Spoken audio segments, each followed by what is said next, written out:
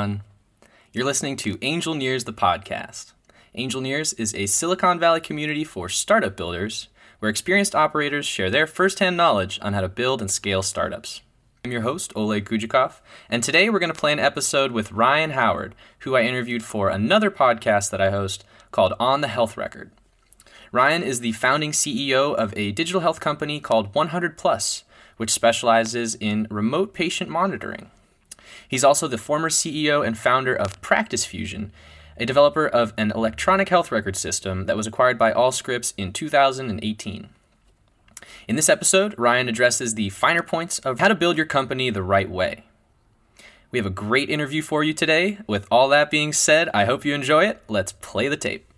Ryan Howard has been a founder and CEO in the healthcare technology space for just over 15 years. In 2005, he founded Practice Fusion, an EHR company and direct competitor to Dr. Chrono. He founded his second company in 2016, which provided a remote patient monitoring device and services to Medicare patients. Ryan has worked with several highly recognized business coaches, including Bill Campbell, Tony Robbins, and Dr. Oz. Did all that sound about right? It does. I appreciate that. Awesome. Well, let's start here. Tell us a little bit about yourself and how you got started in this business.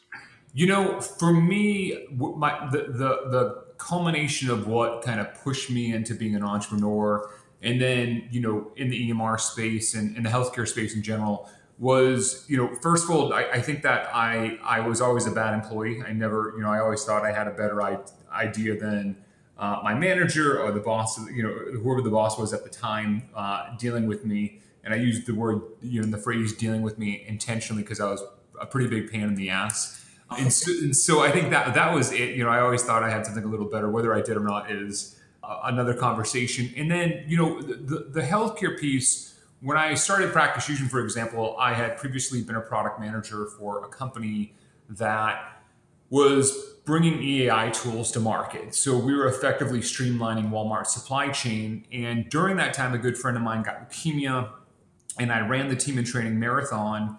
And, you know, while I was doing that, I recognized that, you know, when I die, my legacy would be that I added a fraction of a penny to Walmart's share price in the upside scenario.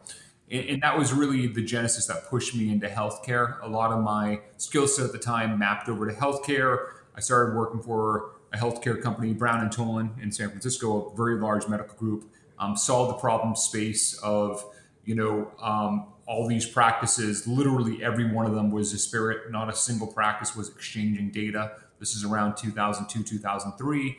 I also recognize that, you know, the average individual sees 18 different doctors in their lifetime, and there's a quarter million deaths a year simply from the unavailability of medical information and your other charts, data that should clearly flow practice to practice. And that was the genesis of you know, going into the space and then also starting Practice Fusion as well. Awesome. So you've been a founder and a CEO for over 15 years. One of your favorite talking points is protecting yourself as a founder. Can you speak at a high level about the role of founders, what they do, and why they might need protection? Yeah, look, I think that for the listeners of this podcast, I think that, you know, you're in Cupertino, if I'm correct about that. And, you know, we're up in San Francisco, so we're in the Bay. And so I think that beyond just being a founder, and you and Dr. Chrono, you know, we work for technology companies that are largely in the Bay Area and largely take down venture capital for the catalyst to bring their product to market and their funding. Most of the companies that you know or you speak with are not bootstrapping. It's almost unheard of, is the interesting piece. And so by doing that, you know, a lot of interesting hooks and obligations come with that most founders, you know, simply ignore. And it's not blatantly ignored, in my opinion. What I've learned over time, you know, from being one, is that we're simply naive. No one's telling you all the downside. And a lot of people are incentivized not to tell you the downside. So, like if you start a company and it has some merit and it's novel, and I think as an investor, I can make some money off it and get a return, I'm going to fund the company. But, you know, what you don't know in that process, and you're excited, right? If I give you $5 or $10 million, you're living your dream. But what you don't know is that half of all founders, according to the founder of Sequoia, half of all their founders after a Series A financing are let go or terminated after 18 months, and that's very early in the journey. Never mind the Series B, Series C, Series D, and then beyond that. I give this presentation often, and I just gave it to UCSF, a group of students there about 2 weeks ago. It's called Protecting Yourself as a Founder. And in it, I have a model that shows if, I am your investor and, we invest, me and other investors invest in your Series A and Series B and Series C and Series D. The other things that are happening is that the investors, whether you recognize it or not, you're slowly but surely losing control of the company, explicit control from a board perspective. So, at Practice Fusion, after the Series A, which is very common, you as a founder, if you founded the company alone, you'll have a board seat. And if I invest in you, I will as well. And you no longer have autonomy over that company. After the Series B, if that is the board economics, you have one seat and I have one seat. After the Series B, a large investor is going to come on with each one of these rounds. And clearly they should get a board seat, right? If I'm giving you 5 or 10 or $50 million, I should have some say. But beyond that, though, now the board at the Series B, very early in your journey, has explicit control and can terminate you. And then beyond that, other mechanics are happening as well. So, if you look at a company hitting their Series D, the investors are going to own 90% of that company on this in the standard model. There's nothing really that is an outlier or egregious about what I just said. I can, show a model of this, and nearly every time, you're really not going to own that much. Now, that said, the company's probably worth a couple few $100 million theoretically, and you're a multimillionaire on paper. But I think that a lot of entrepreneurs think they're going to be a billionaire and have full control of their destiny, and that's simply not the reality. Again, half are let go of after 18 months. 75% of startups simply fail in their entirety. And then it's hard to find this piece of data, Oleg, but I believe it's 95 to 97% of founders do not have a positive economic outcome. And so what do I mean by that? Let's say I and some other investors have done your Series A, Series B, Series C, Series D. And let's say we've put $100 million in your business.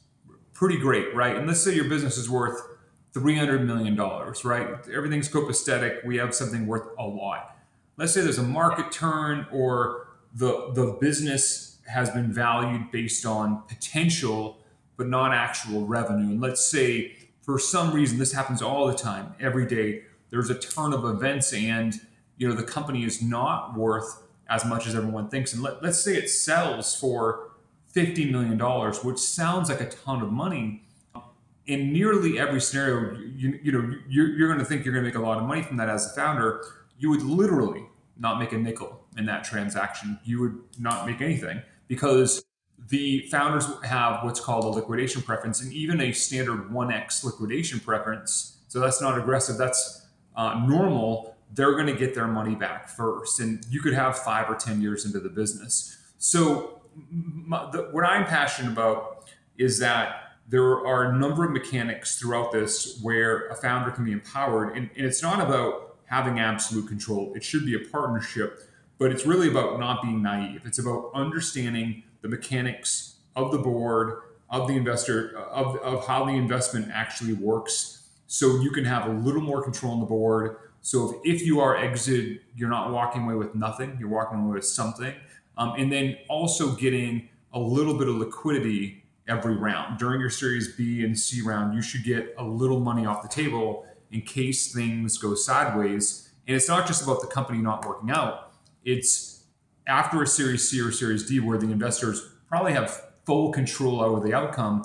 If they want to sell the company or bring it in a direction you don't want to, that's their choice, because that's what you've signed off for. But at least you got some liquidity and some upside out of the scenario, even if they burn the company down, for lack of a better phrase. So there's a lot to unpack there, but this happens every single day. It happens dramatically. I'd say 95 times out of 100. And so it is the norm. So you and I, we get stuck on the really great outcomes out there.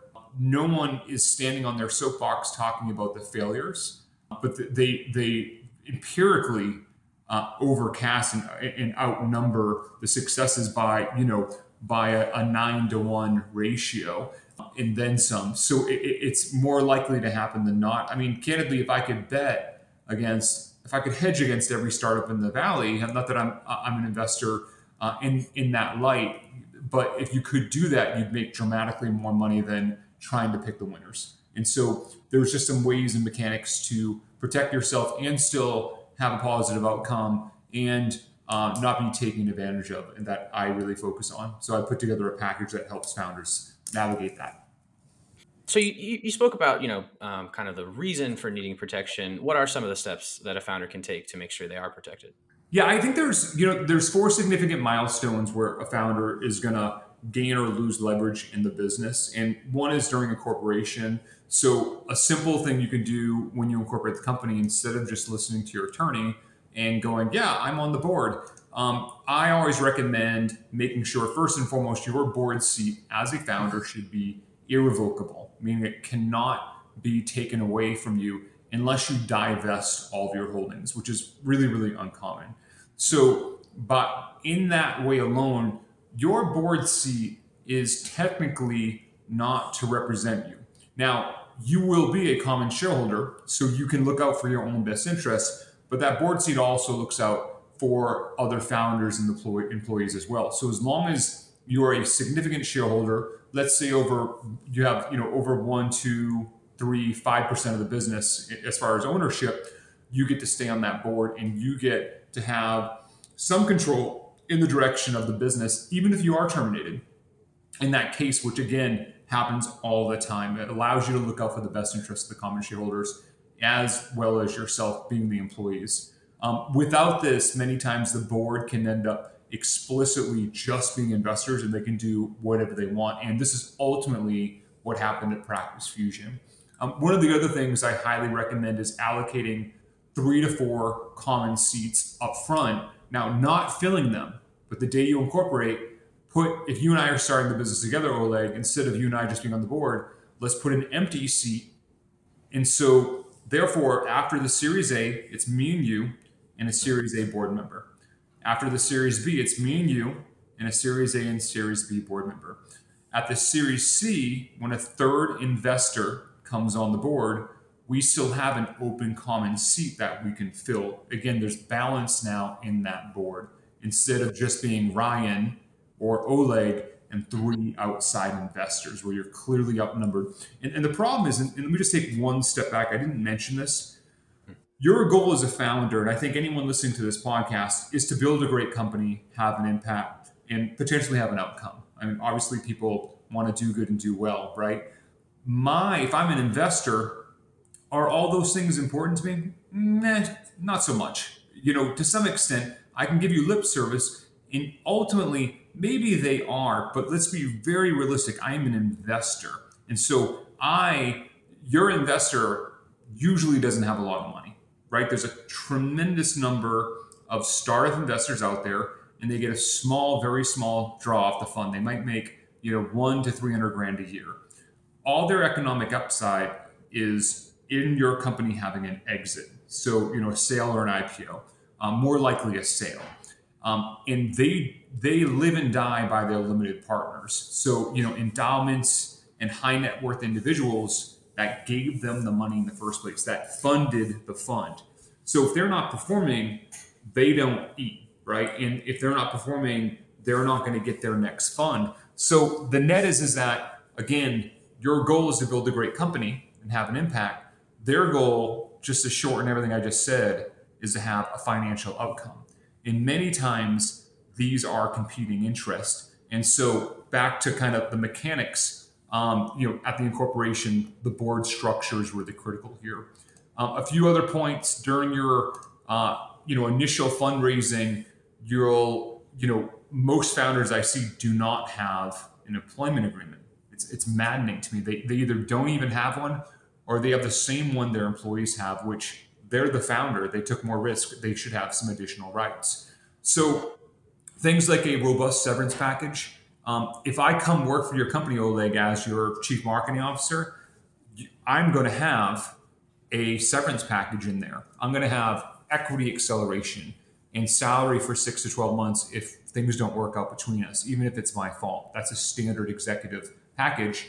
You need to go negotiate that on your own behalf because no one else is going to do it. The other piece, so if you do get fired and if the board controls the company, you need to be a big boy, a big girl, and know, that can and may happen. But you can also, or at least walk away with some dollars in your pocket to allow you to have some space and think about your next move. Instead of, I know a founder that that had a pretty high profile termination. He saw some of my stuff online immediately after, and he called me, and unfortunately the ship had sailed, but he walked away with no money, and he had none saved up because he put it all in the business. It was just tragic to see. So there's a bunch of other things, but these are just two macros. It goes on and on. Board structure, the actual board members you're hiring. There's a number of different things you can do, but those are two solid mechanics or strategies that can help you be in the role longer. And it's not just about I'll always emphasize, it's not just about fully insulating yourself, because it doesn't need to be a zero-sum game where you win it. If you're not performing, or there's a better human out there that can run the business, you shouldn't be the CEO. And I've come to realize, if there is a better person, I'd rather have them run the company because I'm a pretty big stakeholder.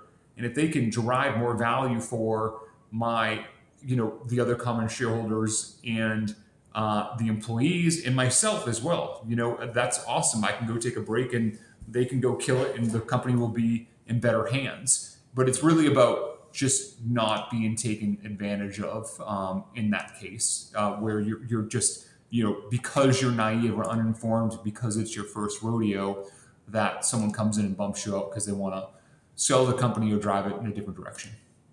Awesome. I feel like I learned a lot. Thank you for sharing. I feel, much more excited about the potential of this hypothetical company of mine, and we're going to bring it on and do a lot of great things. But yeah, let's keep going. You've been coached by, some pretty famous executive coaches, Bill Coach Campbell and Tony Robbins, who are both highly regarded, among others. Can you take me in the room and tell me what those coaching sessions are like? Maybe speak about each one, because I figure both probably have their own styles. So what's it like in those rooms? Yeah, so Bill Campbell passed away a few years back. Bill was had a lot of interesting wins and losses. He was with a company called Go years ago that was incredibly well funded with hundreds of millions of dollars that failed. And then he went on to be the CEO of Intuit. And I believe he brought him from 60 million to 6 billion in revenue. So he had seen kind of, massive successes and failures. And I tend to think we're more defined by our failures over time than our successes and our learnings from them. And he definitely had gone through that. When he passed away, he had been, coaching the CEO of Google, was on the board of Google. He was best friends with Jobs, on the board at Apple. So he, and then Cora Tellez, who's the former CEO of Blue Shield California and Health Net, she was on my board at Practice Fusion.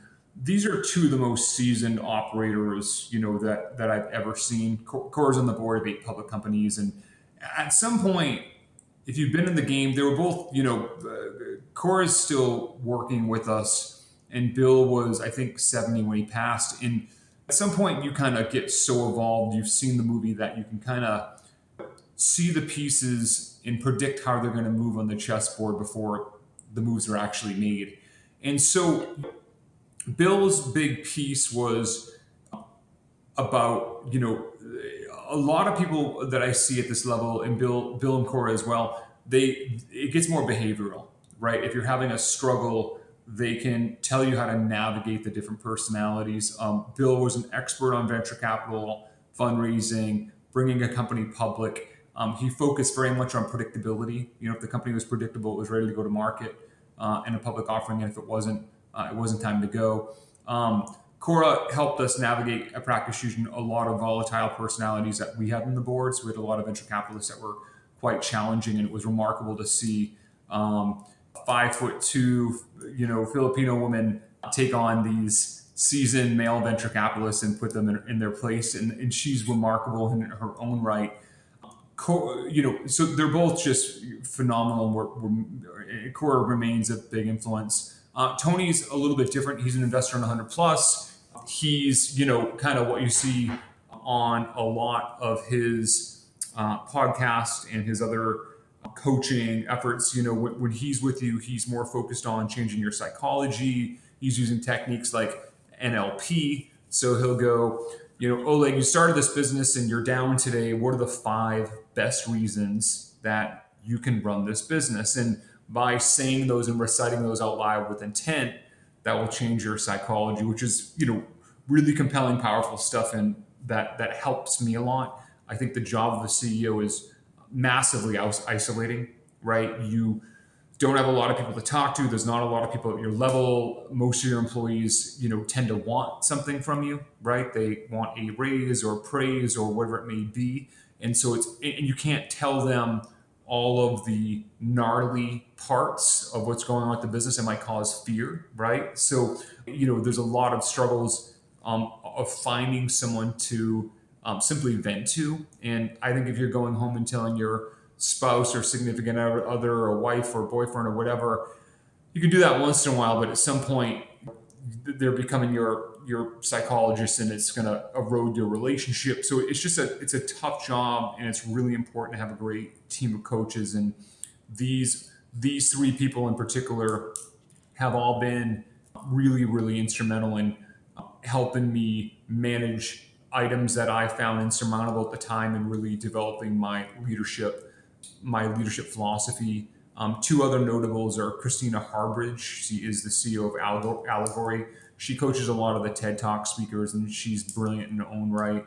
And then Melissa Derby is a renowned coach to Fortune 500 CEOs that takes a totally different approach on eliminating psychological blocks, kind of like Tony Robbins, but she uses a totally different technique. And so they're all incredibly interesting and have been massive assets. And, I encourage everyone that is in the role to put a team around them, much like this, of people who have, seen and conquered these different challenges. And I think that this team around you isn't just limited to people who have been doing it for 30 years. It's a, great executive assistant, right? It's a great physical therapist. I think it takes that type of team to ensure that a true CEO is running at top of their game, especially when you're running a really large company that has a lot of value and is very high stakes as well.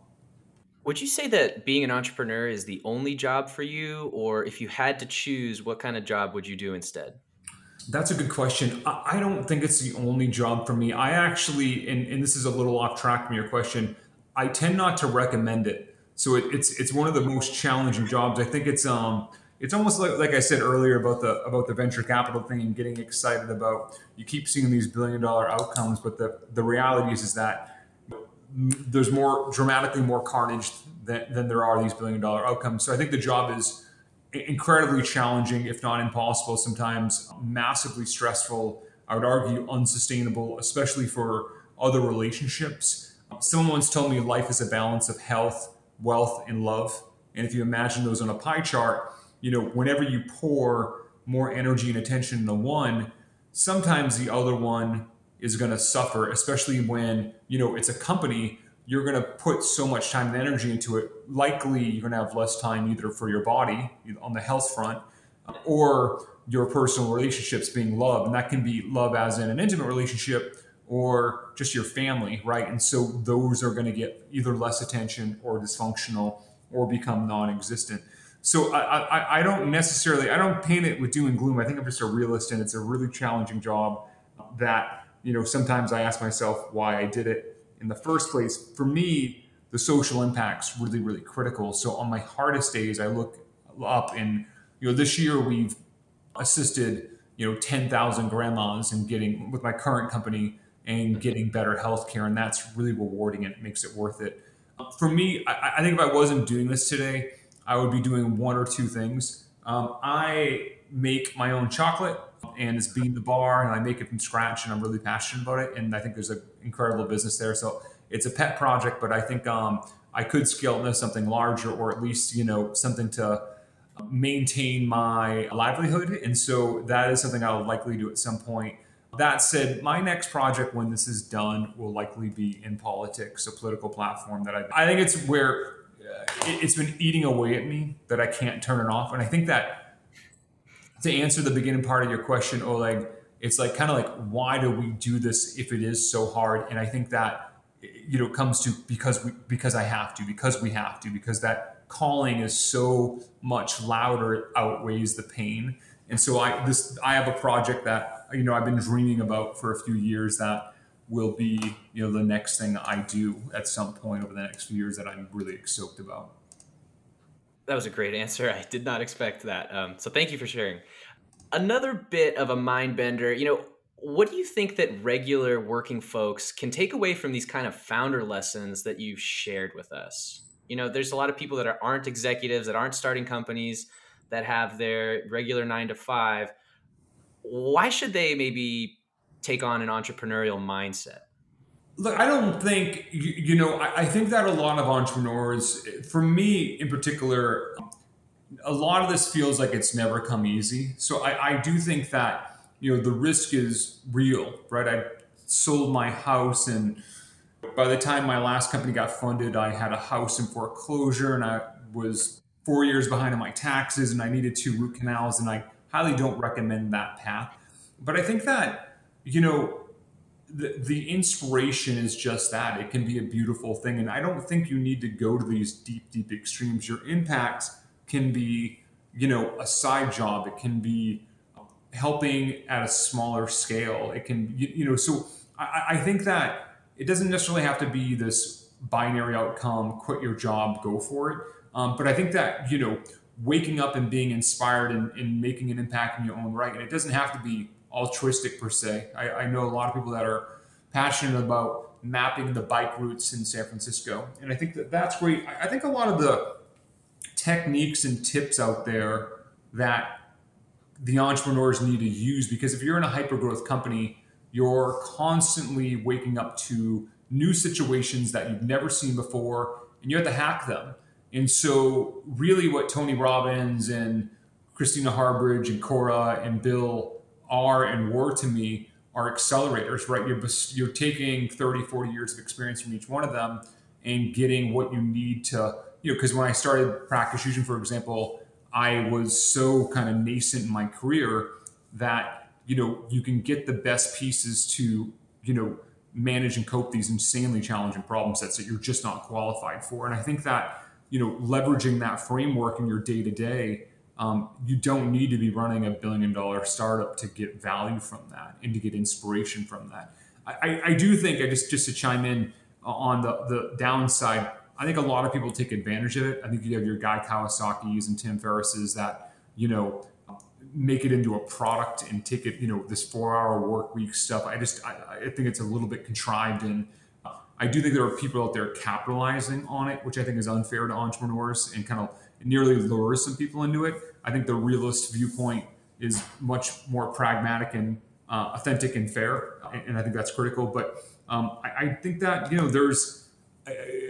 I think it's remarkable the inspiration and then the tools. I mean, you're using a product right now that is recording this podcast that it looks like I can go sign up for and spin up my own podcast in a few hours. And that's remarkable, right? So the barriers to entry are so low. It's really inspiring. And you don't need to, quit everything you're doing and risk your livelihood. You can do a side hustle that can satiate that your spirit of creation, which I think is really, really cool.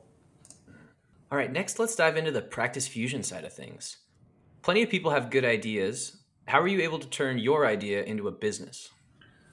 Yeah, so we started Practice Fusion in really 2007. I had, as I mentioned, I worked at a company called Brown and Tolan. It was a really large medical group, and I think that the best ideas come out of problem sets. So, I had, and I'll give you some contrast on this. An investor I know, a very bright one, called me during the summer. He had a couple students that were super smart that wanted to solve physician scheduling.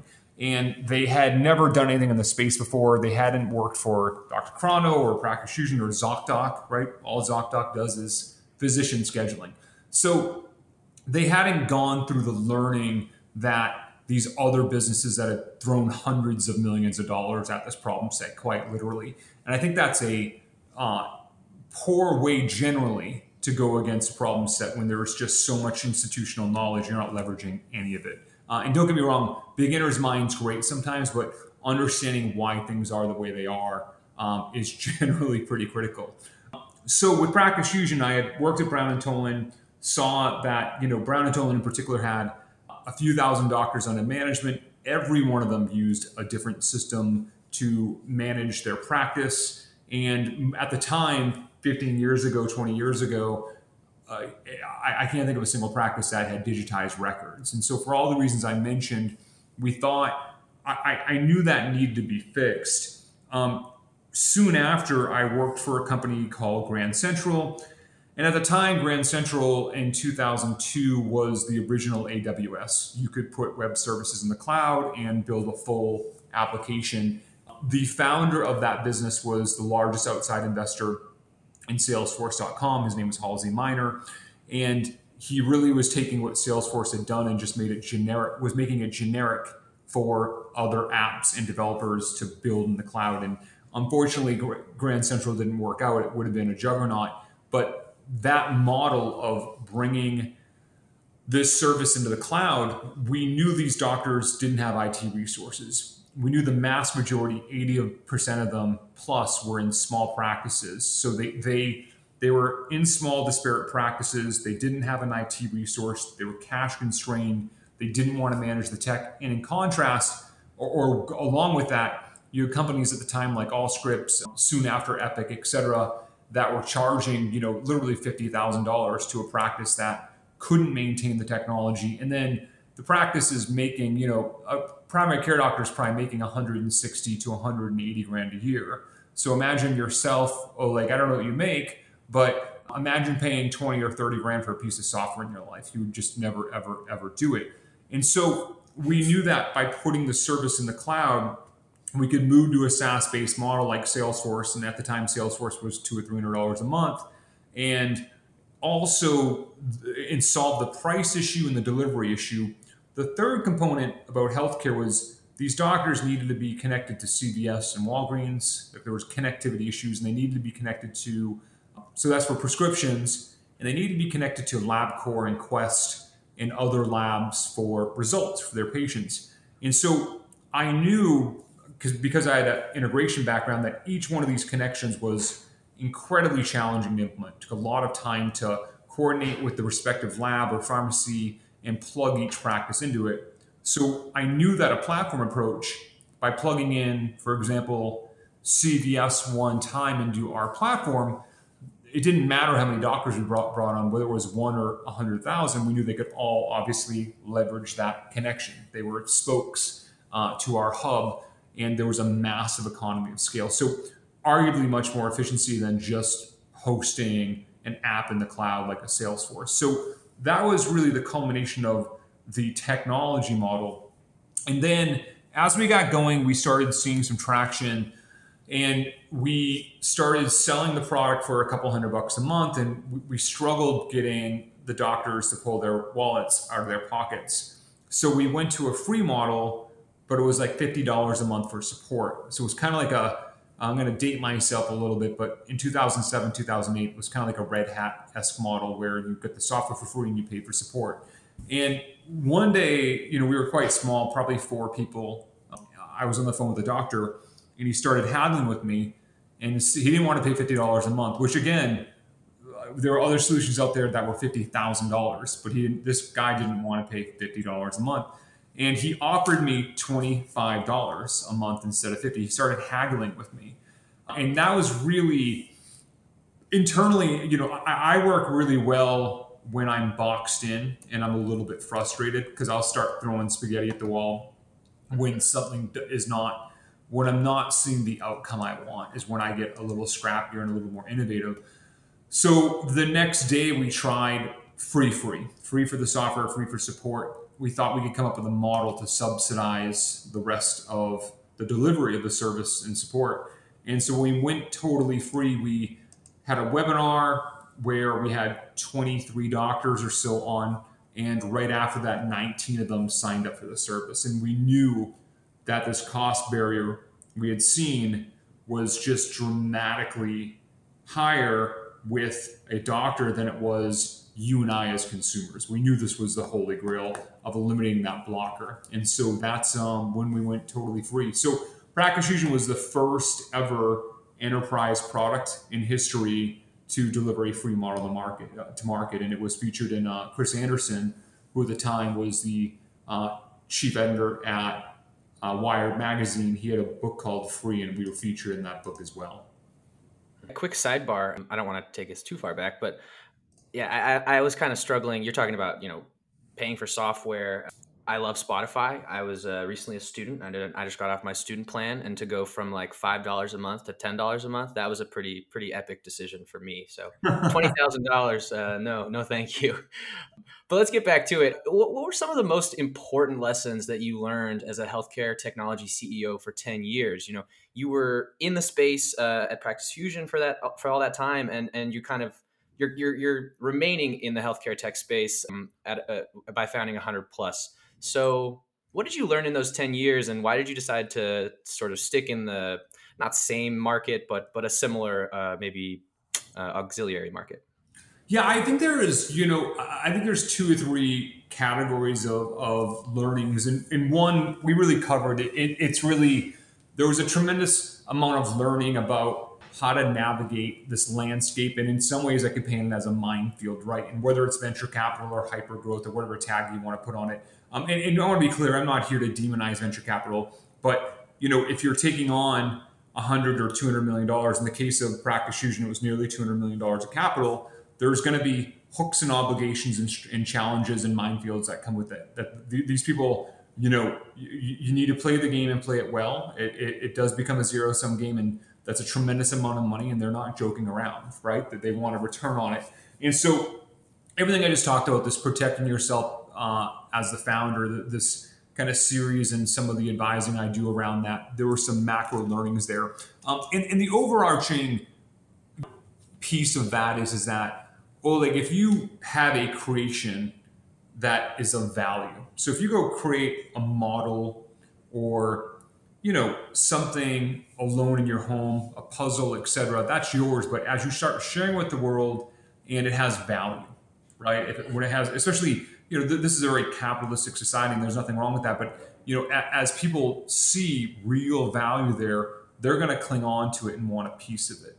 And they're going to want, and that might not just be the money and ownership part, it might be the control part as well. So overarching, thematically, a lot of what I try to help with, and I want to be clear, I'm not selling anything on this podcast, I have a full-time job, but what I try to help with is that, if you have something of value, I like to help social entrepreneurs that are trying to have an impact, but, do good and do well, trying to have a financial outcome as well.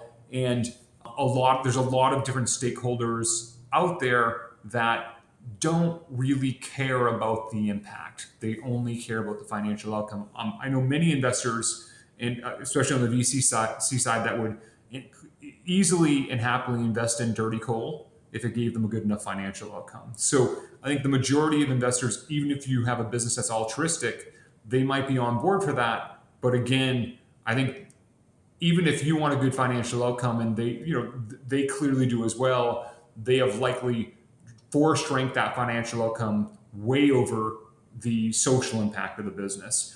So that's one piece of the learning. On the healthcare side, I think there's a number of different ways to look at it. Healthcare is an incredibly large, complex space. When you look at it, you could include, genome profiling. You could include, bio, right? And so my expertise is really in digital health. And so what I've really learned is about, there's massive amounts of data in the marketplace. There's a tremendous number of patients that are sick, and there's a tremendous amount of opportunity to upend the systematic approaches on rendering care. Now that said, it's really, really an incredibly complex, challenging space, and Practice Fusion took a boil the ocean, let's change the entire way healthcare is rendered to some extent, right? Let's move every piece of data, the schedule, the way an intake is done, the actual chart,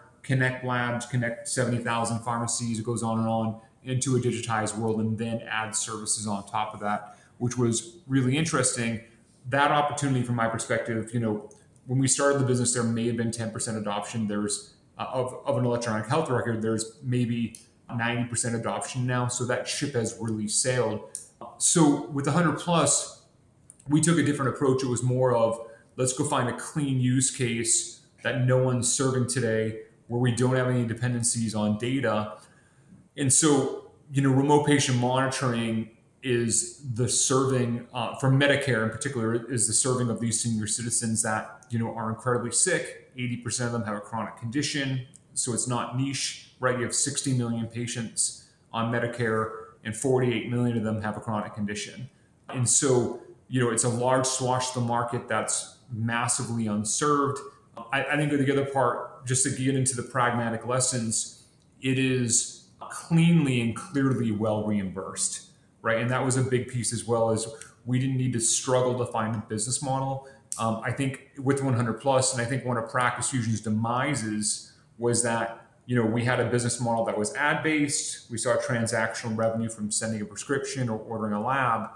But ultimately, when I left the company, the board hired a pharma CEO, and without unpacking all of that, they focused on extracting, they focused on monetization, and they had a person who, had a lot of pharma experience leading the company, and that causes, or that did in this case, and in many cases I've seen, causes, ethical issues, right? You have this asset of patients and doctors and the relationship between them and the data, and it can be monetized in a number of different ways, and you can push the boundaries of, from a regulatory perspective, of how that's done. But having, it's not just core values. It's having clear ethical guidelines and having checks and balances, and ensuring that, someone, at least one person, if not more, on the board long term to shepherd these decisions. And so those are some, I'm bouncing around between the model and the ethics of the business as well, but those are some of the rapid fire lessons that I've had. So how do the ethics of your company affect the bottom line of the business? You've kind of spoken already about, how it happened in Practice Fusion's case. And I guess I want to know, like, what's more, so number one, how does it affect the bottom line? And then two, what's more important, ethics, or is it like compliance and efficiency of the EHR? What do you think is more important? I'm not sure if I can answer that directly, but let me answer the first part to the best I can. I think that we were, and not to toot our own horn, but at Practice Fusion, we brought a new model to market, right? Free enterprise product, and we found novel ways to monetize it.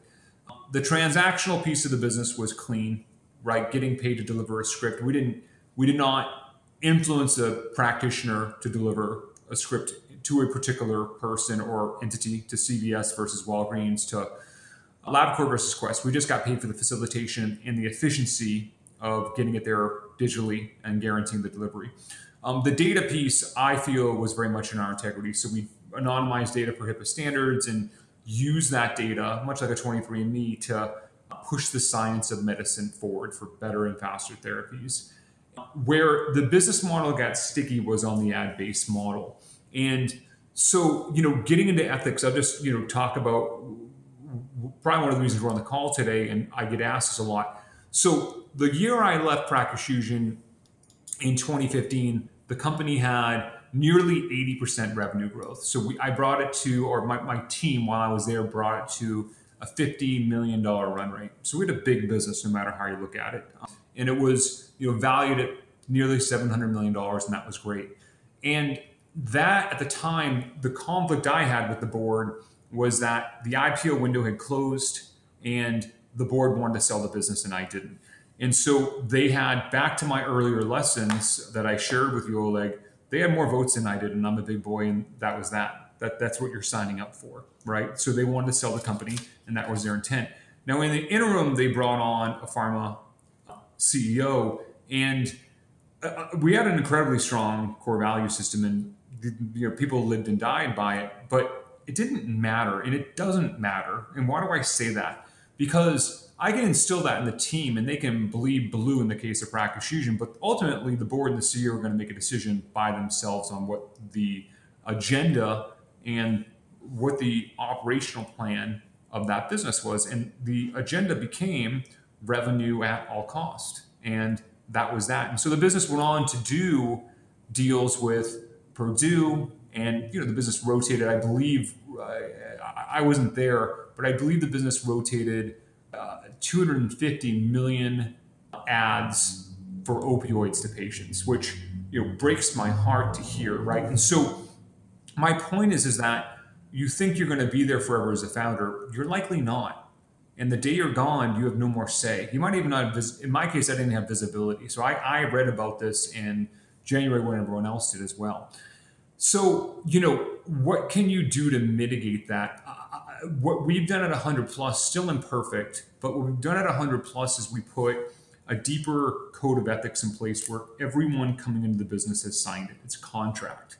And so we have explicitly said up front, we're not going to do any business with pharma. Not to say pharma is evil altogether, but it's just a very slippery slope. So we're not selling data to pharma. We're not doing pharma advertising. It goes on and on. And so we did that up front, but obviously we had been through a rodeo or two to learn that. And that was one piece. Now, we'll make sure that any board member coming in the company and any new leader, as we already have, signs that as well. So let's say I get fired tomorrow or I get run over, whatever it is, I'm gone. You're only as strong as the ethics of the leadership of the business. The business doesn't have a conscience. It's the individuals running it.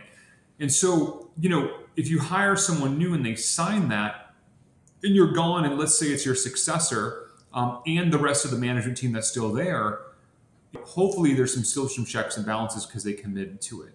So that's one thing that we've done that's simply different here. I think the other piece is that we just have a clear path to revenue in this business that is, it's just cleanly ethical. There's no question or there's no potential for it to be corrupted. Where Practice Fusion, the ad-based model, I think when you look at this, you look at, a Facebook, right? And you look at a business that has been used to catalyze genocide in Burma. And that's just factual. And it's funny, as I say that out loud, I feel like I'm putting on a tinfoil hat and speaking in conspiracies, but I'm not. And so, I think for both of these examples, and I don't have 50 of them, but I have like 4 or 5, an ad platform can clearly be weaponized. And in these two cases, they were. You have businesses like, your iPhone, for example, so Apple, and your sneakers from Nike, they've leveraged slave labor to deliver you these products, right? And so a business can be corrupted in many, many ways. In the best of the businesses out there, there's a lot of weakness. So how do you instill that it has a conscience? It's, in my opinion, it's hiring the right people. But, what I saw after I left Practice Fusion was, everyone was afraid of losing their job, so they kind of just went along with it. So I think that you'll believe the strongest of your team will do the right thing. But I think that when their family and their livelihood is on the line, they're going to simply go with the flow many times. And so what else can you do up front to build a framework like a code of ethics to ensure that your vision is carried out after you're gone? And again, the irrevocable board seat, a framework for code of ethics. These are some ways that you can do that. So after you left Practice Fusion in 2015, you quickly pivoted to a new venture in a new space. Can you tell me more about, what you decided to do with your quote unquote free agency, and maybe tell me why you decided remote patient monitoring? Yeah, so the business itself, 100 Plus, has gone through, it's in its second iteration. We did pivot it. We started off as a device manufacturer. We built a device that detected cardiac arrest real time. It was very novel. We did struggle, in just full transparency, finding a great product market fit. The product, again, was novel. It worked incredibly well, but it was geared towards seniors, and we found that they all wanted it, but they were just unwilling or unable to pay for it. Medicare, so this started around 2016. In 2018, it was announced that Medicare would be reimbursing for remote patient monitoring. So putting a FDA approved device on a patient, including our device or blood pressure cuff or blood glucose or scale, it goes on and on. There's no limitation as long as it's FDA approved. And so we found that we were in a position where we understood seniors really well. We've been working with them for 2 years. We understood the problem space, how to talk with them, how to engage them as well. And then we had a technology platform that would take data from an IoT device, right, a connected device, consume it, and render it to the end user. We also were in this serendipitous spot where we had kind of the cream of the crop of the Practice Fusion team with us, where we, now that Medicare was reimbursing the practitioner and the product theoretically could be subsidized to a patient, we just thought we had the perfect storm. We had experience with the seniors. Clearly, we knew the doctors well, how to find them online, how to message them. From our Practice Fusion experience, we had built arguably the largest cloud-based platform of doctors in the shortest amount of time in history. And then we already had this tech stack built. So we retooled it rapidly, and we brought on additional devices. We got out of the hardware space altogether, but we still distribute hardware. We just don't build it anymore, which is an incredibly challenging business, a discussion for another podcast. But we have we formally launched. We went to a beta end of last year. It went really well, and we have ramped, a remarkable business this year. We manage over 10,000 grandmas and grandpas right now. The business is on the cusp of a $10 million ARR. So it's just, it's been an aggressive ramp, which has been super exciting. And so it's really not, sometimes it takes a little while to find the right product market fit. And then, Oleg, sometimes, once in a while in your life, things will click and they just come together. Not to say it's perfect. We're like any other startup. We have other needs and challenges and struggles, but sometimes things just work really well. And so I'm really proud of the business where it has a strong board, it has a strong code of ethics, it has a strong revenue model, it has a strong impact, and we built something pretty significant. I think that next year in particular will be a banner year for the company. All right. Well, that was awesome. Ryan, believe it or not, I have more questions, but we're gonna close it there. So we gotta get you back on here. If you liked our show, please share it with someone who you think would enjoy it. Ryan, we appreciate your time. Thanks for sharing and teaching us. This was fun. Awesome. Thanks, Oleg. Have a great day.